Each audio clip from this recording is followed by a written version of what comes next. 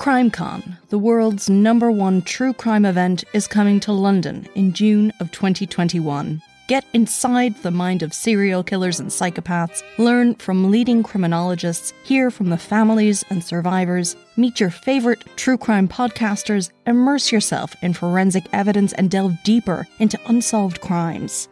CrimeCon is the ultimate true crime weekend, partnered by Crime and Investigation.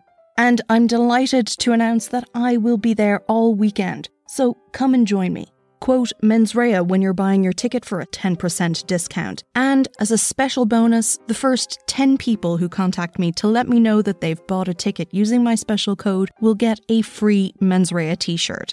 Limited tickets are on sale now, and it's a COVID-proof purchase, so there's no need to worry. For more information, visit crimecon.co.uk and use my special code MENSREA. You're listening to the Mens Rea podcast, and this is the story of James Healy.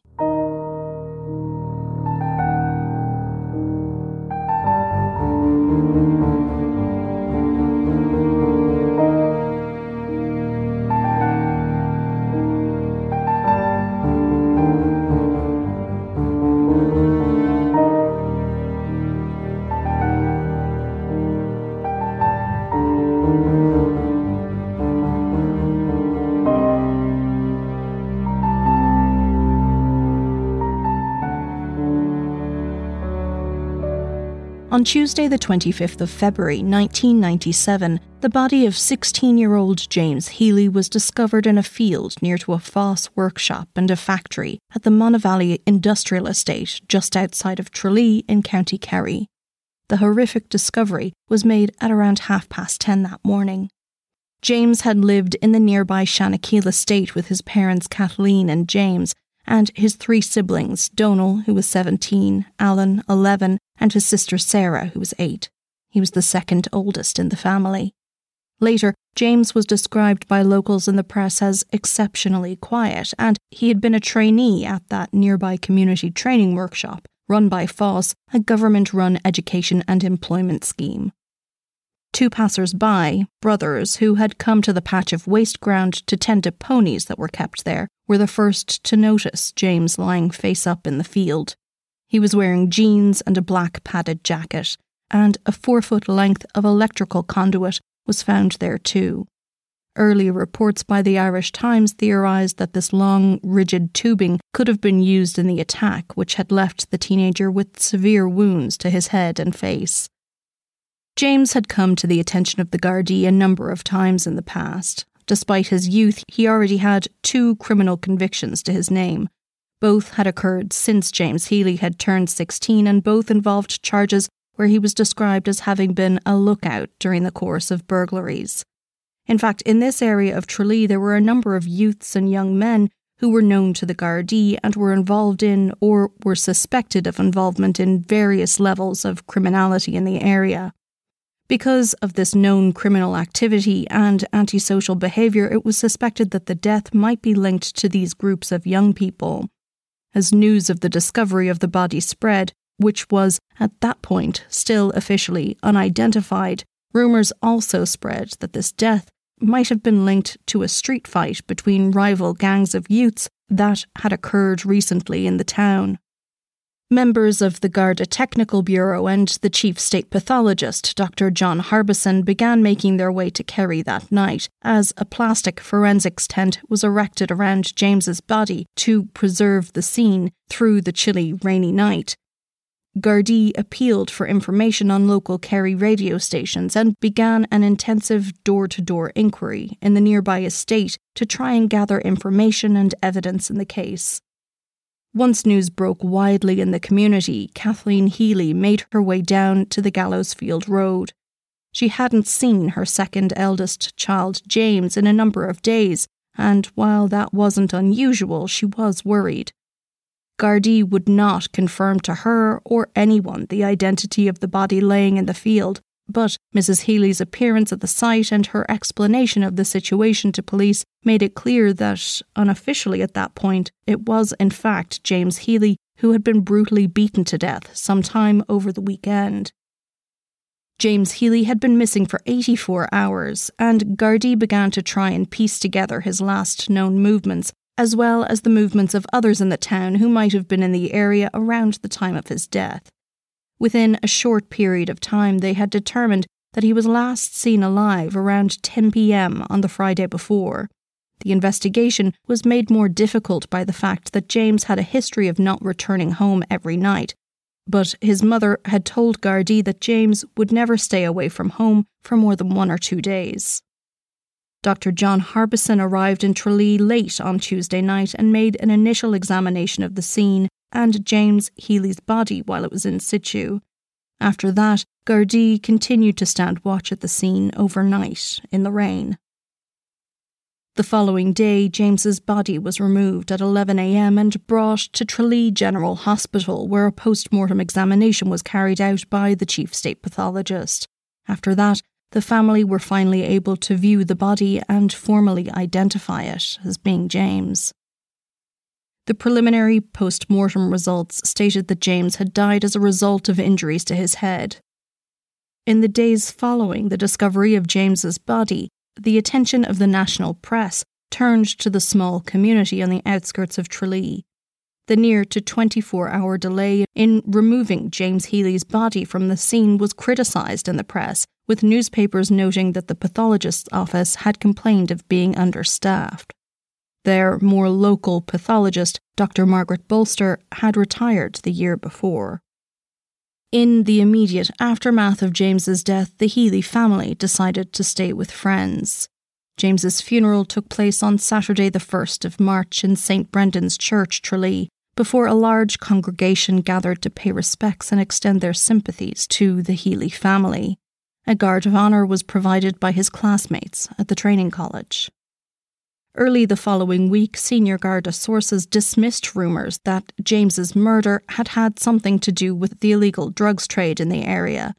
They did reveal, however, that they were looking into the possibility that a row had occurred between rival teenagers in Tralee. They also said that they were satisfied with the public's response to the investigation and appealed again for anyone who had arrangements the night of James's death to come forward, along with anyone who had been in the area that he was discovered in the days before his death. Gardaí told reporters that they had already identified a possible prime suspect in the case, someone they said who had been in and out of jail and was well known by law enforcement and the court system in Tralee. A Garda source told Liz Allen, writing for the Sunday Independent, that there had been a fear locally by some members of the Gardaí that this suspect would someday kill someone. CCTV footage from around the area was gathered up by police, anything that was available from the period around James's last known sighting and his death. The tapes were to be gone through on a frame-by-frame basis to trace James's movements. Students at the Foss Training Centre, which James had been attending and which was near to the field where he had died, were also questioned by Gardaí in order to gather as much information as was relevant to the investigation as was possible. Inspector Barry O'Rourke, the head of the investigating team, spoke directly to the media and called on any courting couples who were in the area of the industrial estate on the Friday night to come forward, and assured that they would be treated with the utmost confidentiality. They needn't worry about trying to explain what they were up to themselves in the area that night, he said. Then, over the weekend of the 22nd and 23rd of March, a development in the case occurred. 25-year-old Michael O'Brien of Gallows Field, an area adjacent to the industrial estate, was charged with James Healy's murder before a special sitting of the District Court at Kenmare. He was then remanded in custody. Michael O'Brien was denied bail at the High Court by Mr. Justice McGuinness on the 22nd of April 1997, but O'Brien was before the High Court bails again on the 31st of March 1998. He had been in custody for a year at that point, and his trial date was set for November, still 8 months away. O'Brien's counsel argued that the issue of bail needed to be reassessed, as if it was not, Mr. O'Brien would have been in custody for a total of 20 months before being able to answer the charges against him. Mr. Brendan Mulhall, acting for the DPP, told the court that Mr. O'Brien had been returned for trial on the 3rd of March that year. His trial date had been set quickly, and if he had been on bail, this would not have been the case. Things were moving apace, and there was nothing at all untoward about the timeline, excepting perhaps that things were moving a little quicker than would normally be expected. Superintendent John O'Connor told the court that he believed O'Brien would interfere with witnesses and had threatened to kill one of the witnesses in particular. The superintendent said he believed O'Brien would carry through on those threats if he was released. He told the court further that Michael O'Brien had a dominance over the community and held them in fear. O'Brien's previous convictions, 20 in total, were also outlined for the High Court appeal. They included burglary, assault causing actual bodily harm, assaults on Gardaí and prison officers, and carrying an offensive weapon. The court heard that this weapon was of his own design, a pole with lead in it and rivets projecting out of the top. Detective Sergeant John Brennan also said that he was concerned about the safety of witnesses should O'Brien be released. Michael O'Brien spoke on the stand during the hearing and denied he had caused people any fear. He also told the judge, Mr. Justice Budd, that an aunt of his was prepared to stand £25,000 for him as a surety, and his father had an additional £5,000 that could be pledged to secure his release back to the community. But Mr. Justice Budd said he was very concerned about the idea that Mr. O'Brien might attempt to intimidate or interfere with witnesses in the case, and noted the evidence before the court given by the Garda officers that some of these witnesses were in quote-unquote grave fear of the defendant in the proceedings. Mr. O'Brien had denied that he would make any attempt to interfere or intimidate witnesses in the case, however, and said that although he had a past criminal record, he had since changed. He also denied having made threats to witnesses. But Mr. Justice Budd said he had to accept the evidence before him, though he said he was in general in favour of bail while there was the possibility of lengthy periods behind bars before the trial was due to start. In this case, however, bail was refused.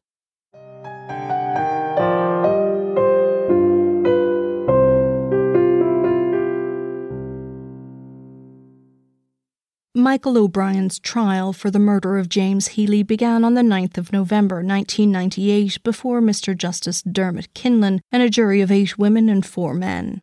Mr. John Edwards acted as senior counsel on behalf of the DPP. Opening for the state, Mr. Edwards told the jury that O'Brien and James had known each other and had drank cider together at various places at various times. James had been missing for 3 days when he was found on the waste ground near the factory.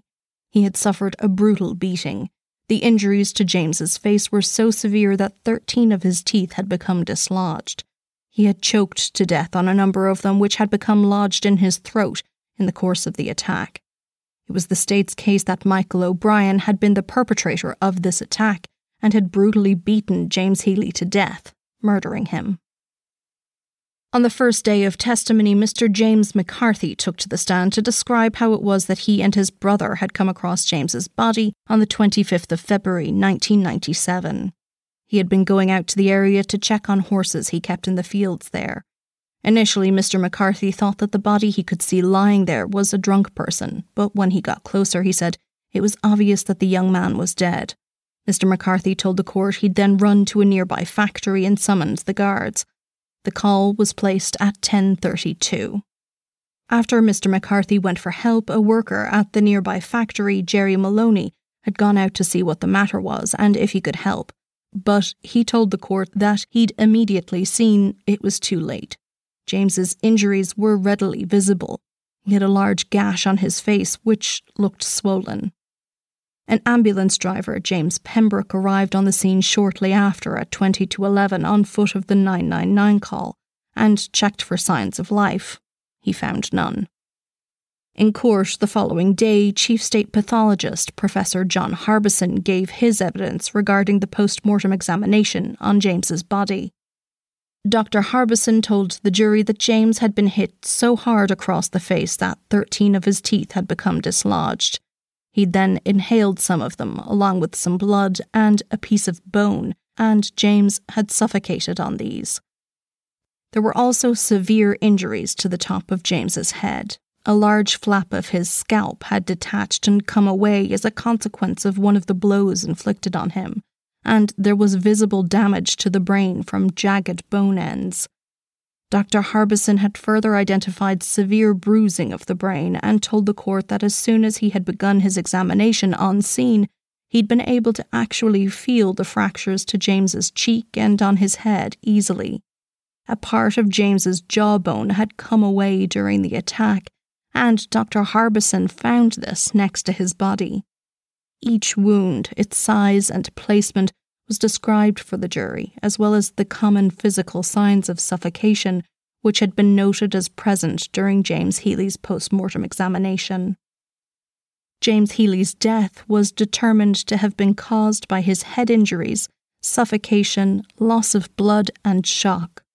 Blood work indicated that James Healy had twice the legal drink-driving limit of alcohol in his system at the time of his death, but Dr. Harbison said that this wouldn't have been enough to cause unconsciousness. No drugs were detected in James Healy's system. While on the stand, Dr. Harbison was also shown the blood-stained pipe found near to James's body and was asked if this could have been the weapon that was used in the attack. Harbison said that the injuries suffered by Mr. Healy were made by a unique object, and it was his opinion that this was in fact the weapon used. On Wednesday, the 11th of November, Kathleen Healy, James's mother, took to the stand and described how James had gone out on Friday the 22nd and had not come home. She had been a little worried, but then she heard on a local news bulletin that a body had been found near to her estate. She immediately left her house and headed to the location, where she informed Gardaí on scene that she was concerned, as her son had been missing. Mrs. Healy told the court that the Gardaí did not tell her the identity of the body at that point. Then, a friend of the deceased took to the stand. 18-year-old Timothy Ward said that he and James Healy were part of a group of young people who were in the habit of gathering on Friday nights, either at a spot known locally as the Dyke or near some basketball courts where they would drink and effectively party. He and James had met that Friday at one of those gatherings. James was to have met the witness again the following day to go to a boxing tournament, but James had not turned up. Timothy Ward said the last time he had seen James, he was wearing a black puffy jacket, jeans and runners, similar to what had been found on his body days later as he lay in the field. The next day, the court heard from another young man from the area, Darren O'Shea. He was friends with the accused and said on the evening of St. Patrick's Day 1997, a group had been out drinking near a local sports centre. The topic of James's death had come up, and O'Shea had asked Michael O'Brien who he thought had killed the younger boy. According to Darren O'Shea, the defendant had said, quote, "Between me and you, deputy, I killed James," end quote. Mr. O'Brien went on to say that he, the deceased, and a number of other youths had been drinking in a boat shed, and the two had gotten into an argument. James began heading home, but O'Brien told the witness that he'd followed James and then hit him with something he had in his pocket. The defendant had then described having forced James to a field, using a bar that O'Brien said he'd held to James's chest, and then had beaten him repeatedly with, leaving the bar behind when he left and went home. Defence counsel Mr. Blaise O'Carroll, senior counsel, cross-examined Darren O'Shea, asking why it was that he was apparently quote-unquote betraying the accused. O'Shea responded that initially he had been shocked by what O'Brien had said to him, and he wasn't sure if it was even true. He had decided to tell the authorities what O'Brien had told him because, in his words, quote, "My best friend was after getting killed," end quote. Blaise O'Carroll put it to Mr. O'Shea that he might have come forward with this, as the barrister called it, astonishing information because the witness had been in trouble with the Gardaí in the past and wanted to ingratiate himself with the police. But O'Shea insisted that he'd only come forward and told Gardaí what he'd been told by the defendant. Next on the stand was Bernadette O'Brien, an aunt of the accused, who described how O'Brien had needed to wash some clothing the weekend that James had died. According to her, Michael had told her that the items were, quote, in a state, end quote.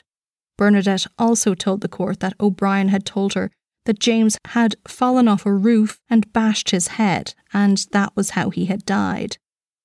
Then Sabrina O'Brien, a cousin, recalled that she had asked Michael O'Brien if there had been any word of James when he was still thought to be missing the weekend of his death. Her cousin had responded, quote, "He's probably in a field across from Foss with a bar across him and his face bashed in," end quote.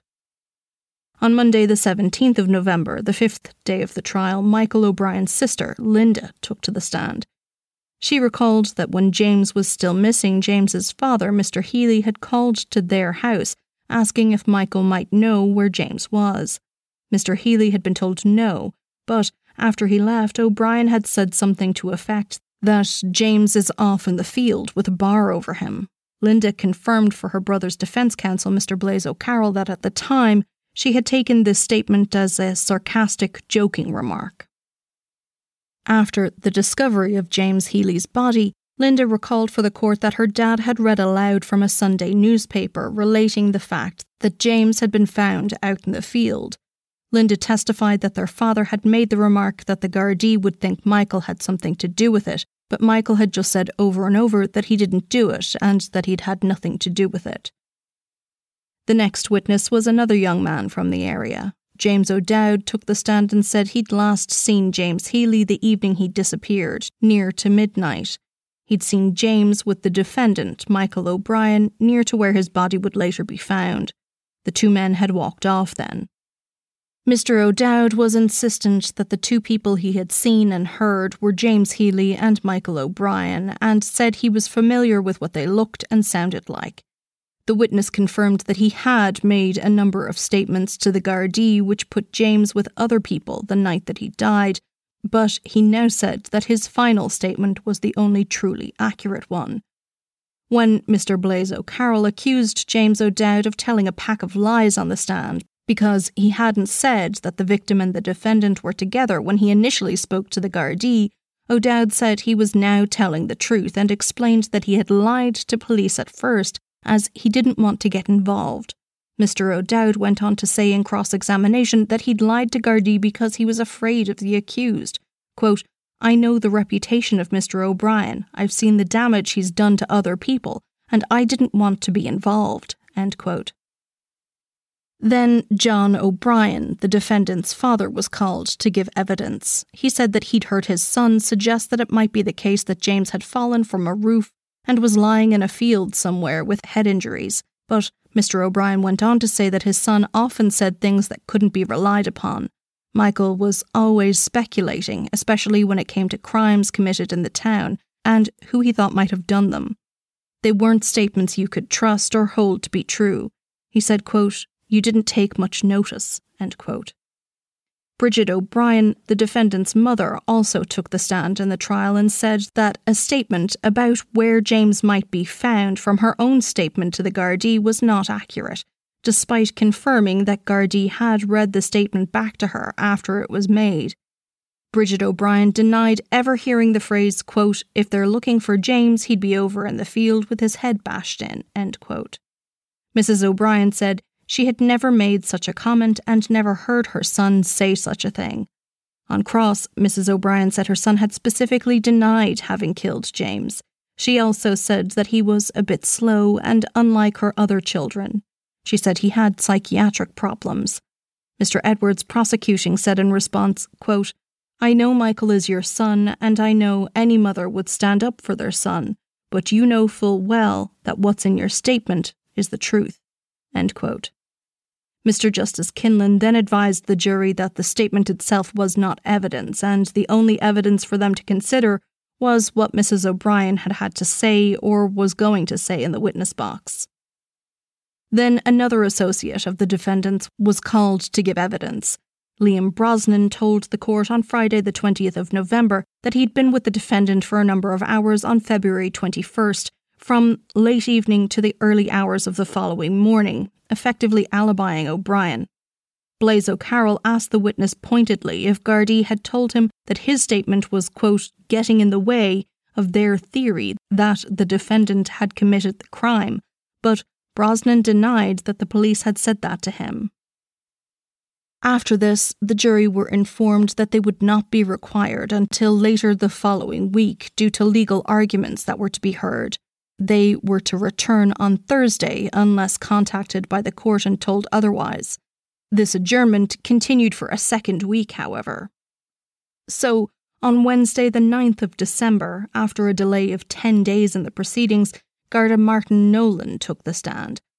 He described how Mr. O'Brien had come into Tralee Garda Station on the 27th of February. The accused had declared that, quote-unquote, one of his staff had been killed, James Healy, and told the officer that at the time of James's death, he, Michael O'Brien, had been about 60 yards away in the field. O'Brien had gone on to tell the guard that 2 others had killed James at about 2:30 or 3 o'clock on Saturday morning, but O'Brien didn't know these other men. The defendant had also complained at the time that he had been threatened, and so Detective Sergeant Nolan had then invited the defendant to return to the station at noon that day to make a statement, but he hadn't turned up. Another Garda witness, Garda Martin Tierney, then told the court that O'Brien had asked if the body in the field was James Healy, and if an iron bar had been found up there too, as, quote, all the young lads are carrying them, end quote. The following day, a cousin of the defendant, Amanda O'Brien, gave evidence that she had met another youth named Paddy Coffey the Friday after James's body had been found. Coffey had told her that he and the witness's cousin Michael O'Brien were getting the blame for James's death, and that Coffey and another young man had been drinking with James the night he was killed. The young woman told the court that Mr. Coffey wouldn't say where they'd been or name the other guy, who, Mr. Coffey had told her, had gone on the run. Ms. O'Brien said she was scared of Mr. Coffey and that he had been staring strangely at her and her friend. He then said that James, quote, wouldn't have got beat if he'd done what he was told. You don't know the full story, end quote. Amanda also testified that she herself had seen a man near to the scene of the murder put a package he had concealed on him into a bin. He'd first removed some rubbish from it and then put it back into the bin on top of the package which he'd placed there. Amanda said she'd told her dad about what she'd seen and he had told the Gardaí. Mr. Paddy Coffey also gave evidence himself on the 10th of December. He told the court that Michael O'Brien had told him that James Healy had been killed while the teenager was taking a shortcut home. Mr. Coffey agreed that he had said some of the things that Amanda O'Brien had testified to, but denied others. He told one of the defence barristers that he didn't know the full story either. Sergeant John Murray from Tralee Garda Station then gave evidence that he had seen Michael O'Brien a few weeks after the murder, in the early hours one night in Tralee, and had spoken with him. O'Brien said he hadn't slept in 24 hours and complained that everyone thought he had killed, quote, that young fella. O'Brien went on to say that he was ready for Gardaí when they decided to question him, and that he knew who had killed James and had named another man. The court also heard testimony from other local people who knew Michael O'Brien and who had spoken to him the day that James Healy was found dead in the patch of waste ground. John Tobin said he had seen the defendant the day of the discovery of James's body and testified that he had asked O'Brien if he knew the identity of the person who had died. Mr. Tobin recalled for the court that O'Brien had replied he had no idea and added that for all he knew, the body could be that of his own brother. Eric Leahy also met Michael O'Brien that day and testified that the defendant had said James Healy was up in the field with his head smashed in. Mr. Leahy confirmed for the court that he hadn't asked how Mr. O'Brien had known that the body was that of James Healy, and had just taken his word for it, underlining the fact that the identity of the body found in the field was not yet publicly known at that point. And Mr. Patrick Sullivan told the court that he had seen a length of pipe in a ditch near to the waste ground where James Healy's body was found the Tuesday before he went missing. 2 weeks later, he had noted that the pipe was gone. Mr. Sullivan said that he had not touched it and was then shown the length of conduit thought to have been used in the attack. The witness confirmed that it was the same pipe that he had seen in the ditch. On Wednesday, the 16th of December, a psychiatric doctor local to the Tralee area, Mary Clark, told the court that it was her assessment that Michael O'Brien was not suffering from a mental illness. She had first met the defendant in 1987 after she was asked to carry out an assessment on O'Brien by the probation services. Dr. Clark also described how, at the time, O'Brien had assaulted a man with a knife and then, while he was in prison for that attack, had slashed both his own wrists and neck. O'Brien had been sent for treatment to the Central Mental Hospital in Dundrum a few times, but he had fallen outside the guidelines for long-term admission there. Dr. Clark said Michael O'Brien was able to lead a gang in the town, organise crimes, arrange and collect his dole money, and buy and sell chainsaws. According to her interviews with the defendant, the buying and selling may also have included guns too. She said O'Brien had no regard for the truth and diagnosed him with antisocial personality disorder. After Dr. Clark was asked to admit him once more in the early 90s, a move she did not agree was appropriate, she told the court she had tried to have O'Brien admitted to Dundrum and had lied on the assessment for this, saying that O'Brien suffered from a mild mental illness. However, on the stand, Dr. Clark said this form was not accurate. O'Brien didn't have a mental illness, instead he had a personality disorder. The doctor explained that at the time O'Brien's family and local Gardaí were trying to get him placed somewhere to deal with his behaviour and get him off the streets and causing trouble.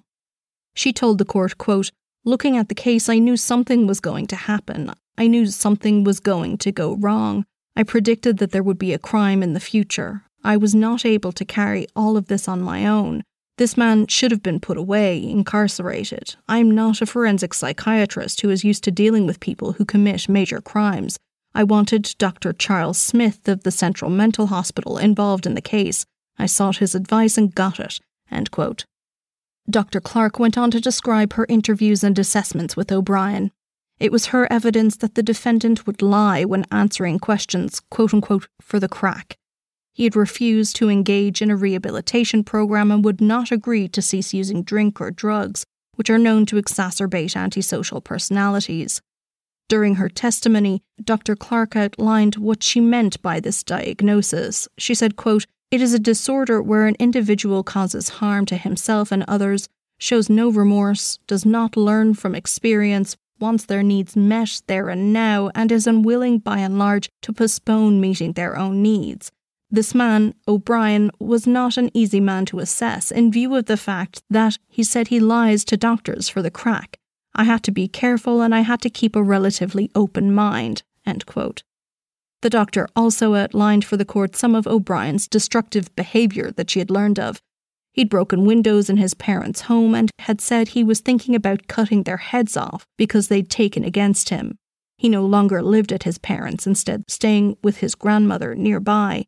In fact, O'Brien had once turned up at his parents' home with a chainsaw and had sawed down the front door of the house. She said O'Brien also had a history of violence against animals. Another senior clinical psychologist also gave evidence in the trial. Dr. Colm Dowling had examined Mr. O'Brien and agreed with Dr. Clark's assessment that although the defendant had a limited education, he was capable of abstract reasoning and had in fact done very well in a lot of the testing administered to him. Dr. Dowling also concluded that O'Brien had antisocial personality disorder with a low verbal IQ, and he told the court that those suffering with similar disorders often reacted in a, quote, very exaggerated fashion, impulsively and violently, end quote, and could react that way to an innocuous remark. On the 17th of December, Detective Sergeant John Brennan took to the stand to give evidence regarding various comments and interactions made by O'Brien to Gardaí in the wake of James Healy's death. Before giving any official statements, Michael O'Brien had passed notes to the detective sergeant which outlined how the accused had seen two men near the field where James had been found and had seen them attacking someone. O'Brien had drawn a map to explain the incident he said he'd witnessed, and the map was shown to the court. Michael had told the officer that he reckoned it was James being beaten and eventually decided to leave because he would, quote, get the same death, end quote. In the next breath he said, quote, I didn't think James Healy was dead, you see. That's why I said nothing, end quote. Detective Sergeant Brennan then told the court that in a statement on the 22nd of February, Michael O'Brien had told a significantly different story. O'Brien had told him that he had given James Healy, quote, a good few belts with the bar, end quote, after the defendant discovered that James was taking tablets. O'Brien had said that hash was fine, but tablets would, quote-unquote, fuck you up, and he was trying to teach the younger lad a lesson. O'Brien said James had been associating with drug barons. He'd left James in the field and hadn't realised that he'd killed him at the time. On cross-examination, Mr. Blaise O'Carroll for the defence asked the Garda sergeant, who was the arresting officer, if it was not the case that he had interviewed O'Brien in such a way as to elicit a confession, to entrap him in a way, given he had initially written the note saying that he had only witnessed the attack. But Detective Sergeant Brennan denied this, saying O'Brien had made his statement without dictation. The trial was adjourned then for the Christmas break and again in January when one of the jurors' wives gave birth. When the court resumed on the 11th of January, Mr. Justice Kinlan refused an application by that juror to be excused to help his wife with the newborn, as they could not afford to lose a juror in the middle of flu season and risk the trial falling apart.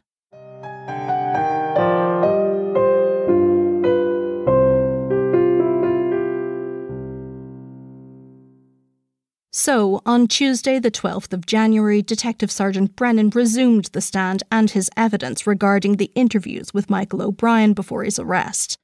He told the court that during the interview the conduit piping had been shown to O'Brien by Gardaí.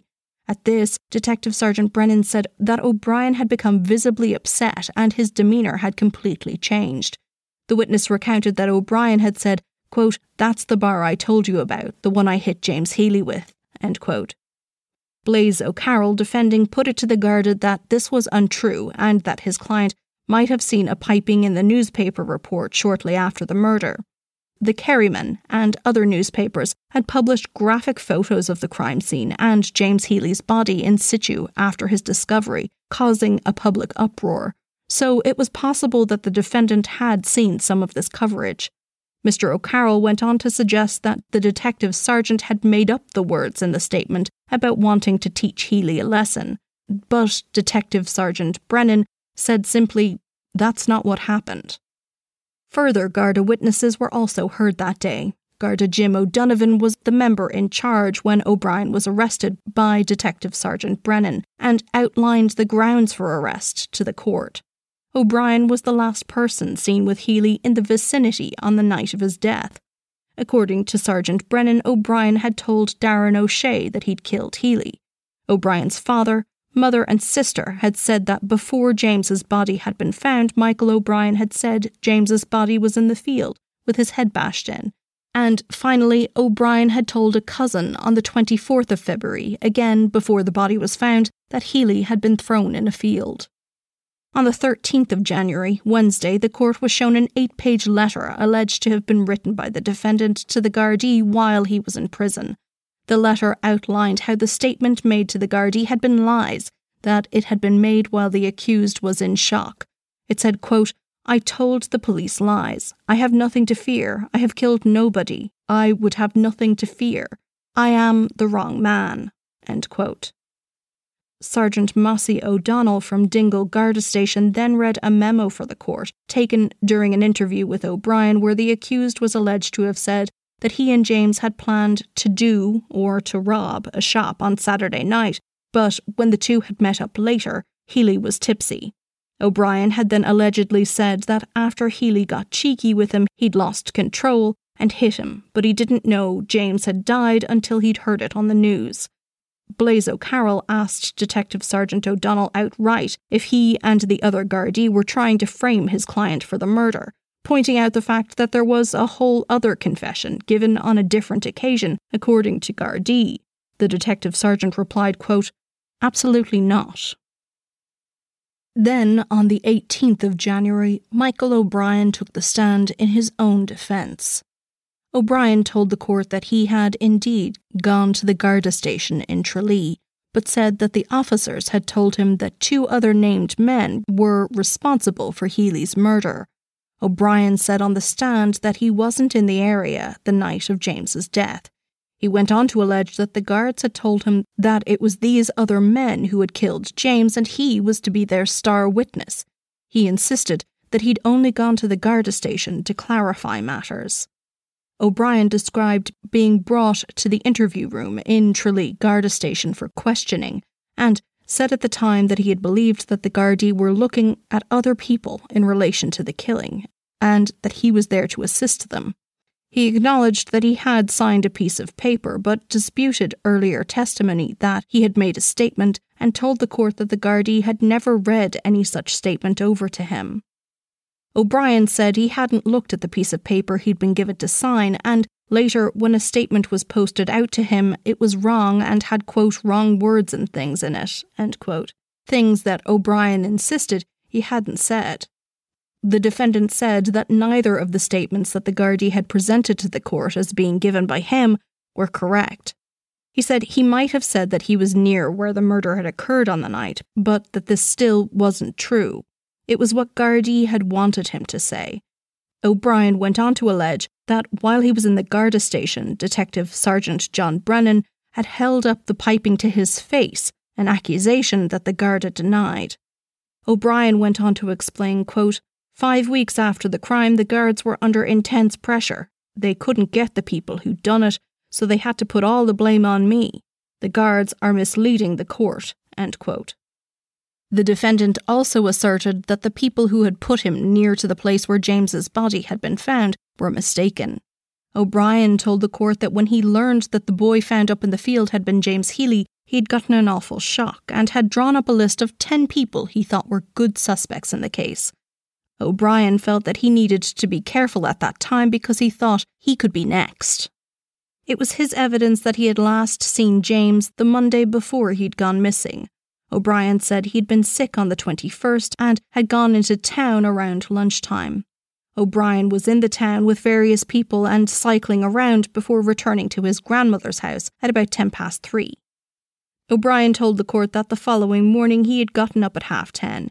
He'd spoken with his dad and then gone and played football. Afterwards he went home for food and a wash. That evening he and another man had called for James Healy, but Healy wasn't home. They were all to go drinking, but it began raining, so he came home at around 11.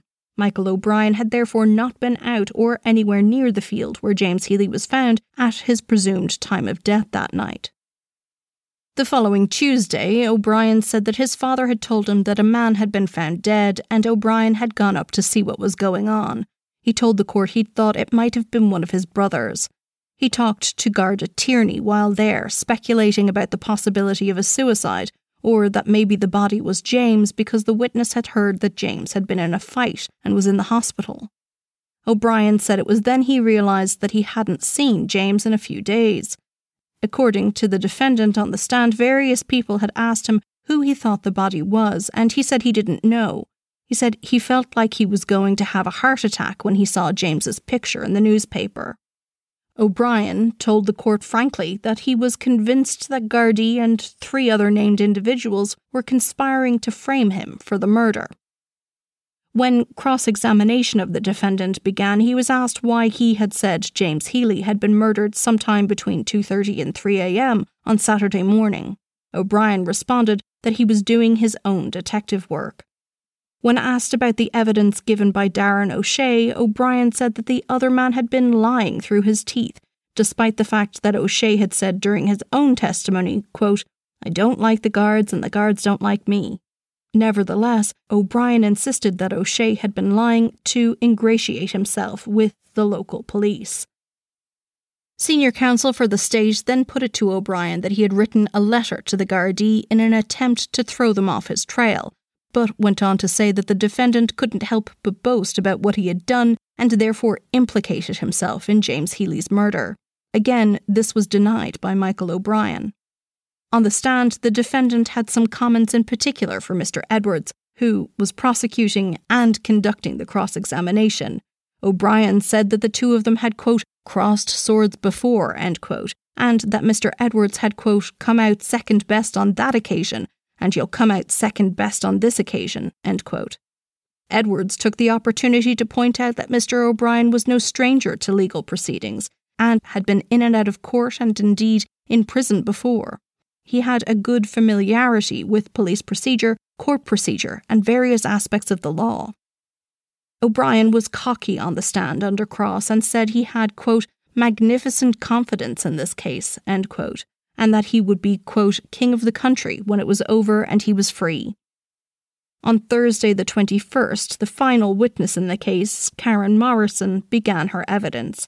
She initially told the court that she had seen the deceased, James Healy, on Saturday night, the day after the state's case said he had died, and she swore that she knew this for certain because she had specifically taken that day off work. But during questioning by Mr. Edwards, he pointed out that Miss Morrison hadn't actually begun working her job until late March. She was also asked if a relative of the accused had shown her statement that she had made while near the court before giving evidence on Thursday. The judge, Mr. Justice Kinlan, had to warn her of the implications of not being truthful on the stand, and that perjury was a criminal offence. After that, Miss Morrison said she must have made a mistake. And with that, the defence case closed. Mr. John Edwards gave his closing statement on behalf of the Director of Public Prosecutions on Monday the 25th of January. He said that the evidence had shown Michael O'Brien had beaten James Healy to death on Friday the 22nd of February 1997. The force of the blows had been such that Mr. Healy's head had created a depression in the earth below it. It was the state's case that after the attack, Mr. O'Brien had got on a bike and cycled quickly into town in order to attempt to establish an alibi. O'Brien was a, quote, vicious and dangerous person whose first instinct was self-preservation, end quote. But before James Healy's body was even found, he had told people where James was lying dead and how he had died. The only person who could have known that at the time, argued Mr. Edwards, was the killer. In his closing speech on the 41st day of the trial proceedings, Mr. Blaise O'Carroll compared the case to the Birmingham 6 and the Guildford 4, saying that his client had been framed and was being used as a scapegoat. The state couldn't even pin down an exact time of death. The narrative said James Healy was dead on Friday night, but the indictment gave a span of days from Friday to Tuesday, which he said was a huge fault in the case. The senior counsel argued, quote, the guards entered into a cold, calculating conspiracy to gather evidence to build a case to destroy an innocent human being, end quote. The defense lawyer said that the characterization of O'Brien as vicious and dangerous was wrong and propaganda to instill fear. Mr. O'Carroll continued that just because O'Brien had a disorder, that didn't make him guilty. In fact, Mr. O'Carroll said, his client had nearly always protested his innocence. Finally, O'Carroll said, quote, Michael O'Brien is completely innocent of killing his friend and deputy, James Healy. There is no other explanation as to why he is so confident that a jury of his peers, having heard all the evidence, should have any difficulty in seeing that he is innocent. The only reason he can be so confident is because Michael O'Brien did not kill James Healy, end quote. After instructions delivered by Mr. Justice Kinlan, the jury began their deliberations at 10 minutes to 3 on Thursday the 28th, and were sent to a hotel around 6 p.m. that night. The following morning, just after court resumed, the jury returned with their verdict. It had taken the 8 women and 4 men around 3 hours total to find Michael O'Brien guilty of the murder of James Healy. When the verdict was read, O'Brien yelled out, quote, "This is a miscarriage of justice," and his sister was heard to yell through tears, "He's innocent." With the verdict delivered, Mr. Justice Kinlan moved on to his sentencing remarks. He said that O'Brien had been the leader of a group of younger boys in the area who had engaged in criminal behaviour. The judge noted that O'Brien had spent a considerable portion of his life in prison, and the best attempts of his family, his GP and the Gardaí to have him assessed psychiatrically had failed. Mr. Justice Kinlan noted that he was not in a position to do anything but sentence Michael O'Brien to life imprisonment, and said if it was possible, it would have been his preference to send O'Brien to a psychiatric unit. Instead, Justice Kinlan gave a strong recommendation that O'Brien be sent to Dundrum, and that careful consideration would be given before his release. On July 16, 2001, O'Brien was before the appeal court. His lawyers said that the jury had twice seen him in handcuffs, and that this had interfered with his presumption of innocence with them. However, the issue had been addressed by the trial judge at the time. The appeal against his conviction for the murder of James Healy was dismissed. Thank you for listening to Mens Rea, a true crime podcast. You can find us on Facebook, Twitter, and Instagram at mensreapod, or you can send an email to mensreapod@gmail.com. This podcast is made possible in part from generous donations by supporters on Patreon. Special thanks this week to Katie Linehan, Meredith Daly, Frank Kelly, Sarah MacDonald, Michelle Barry, Emma Louise, Martina Ganocki, Sinead Burke, and Nicola Long, and to Vivia Bow and Becca Last, who have upped their pledges. Thanks so much to everyone who has signed up and to everyone who continues to support the show. It is hugely important to be able to keep Mens Rea going, and along with those warm fuzzies of helping out, you get ad-free bonus episodes and nifty merch. There's also now an option to sign up for an annual membership, which comes with a 15% discount too. So check it out at patreon.com/mensreapod. And don't forget to check out our new shop at TeePublic, where you can get all sorts of lovely Mens Rea merch. Thank you so much, guys. The response to this shop has been wonderful. It's great to see that everybody is buying these t-shirts. Please do post your pictures online and tag me. I want to see you out there in that Mens Rea merch. There are also some new designs, and if you want to snag a shirt for yourself, go check out bit.ly/Mens Rea merch, or you can follow the link in the show notes. Thanks also to our sponsors for this week: BetterHelp, Murder Map, published by Thames and Hudson, and June's Journey. Remember, supporting our sponsors supports this show, so head to the show notes and check them out. It couldn't be easier. Our theme music is Quinn's song The Dance Begins by Kevin MacLeod. Additional music is by Juanita Meisel and Kevin MacLeod. This podcast was researched, written, and produced by me, your host Sinead. All sources for today's episode can be found in the show notes or on our website, www.mensreapod.com. And so, till next time, don't do anything I wouldn't do.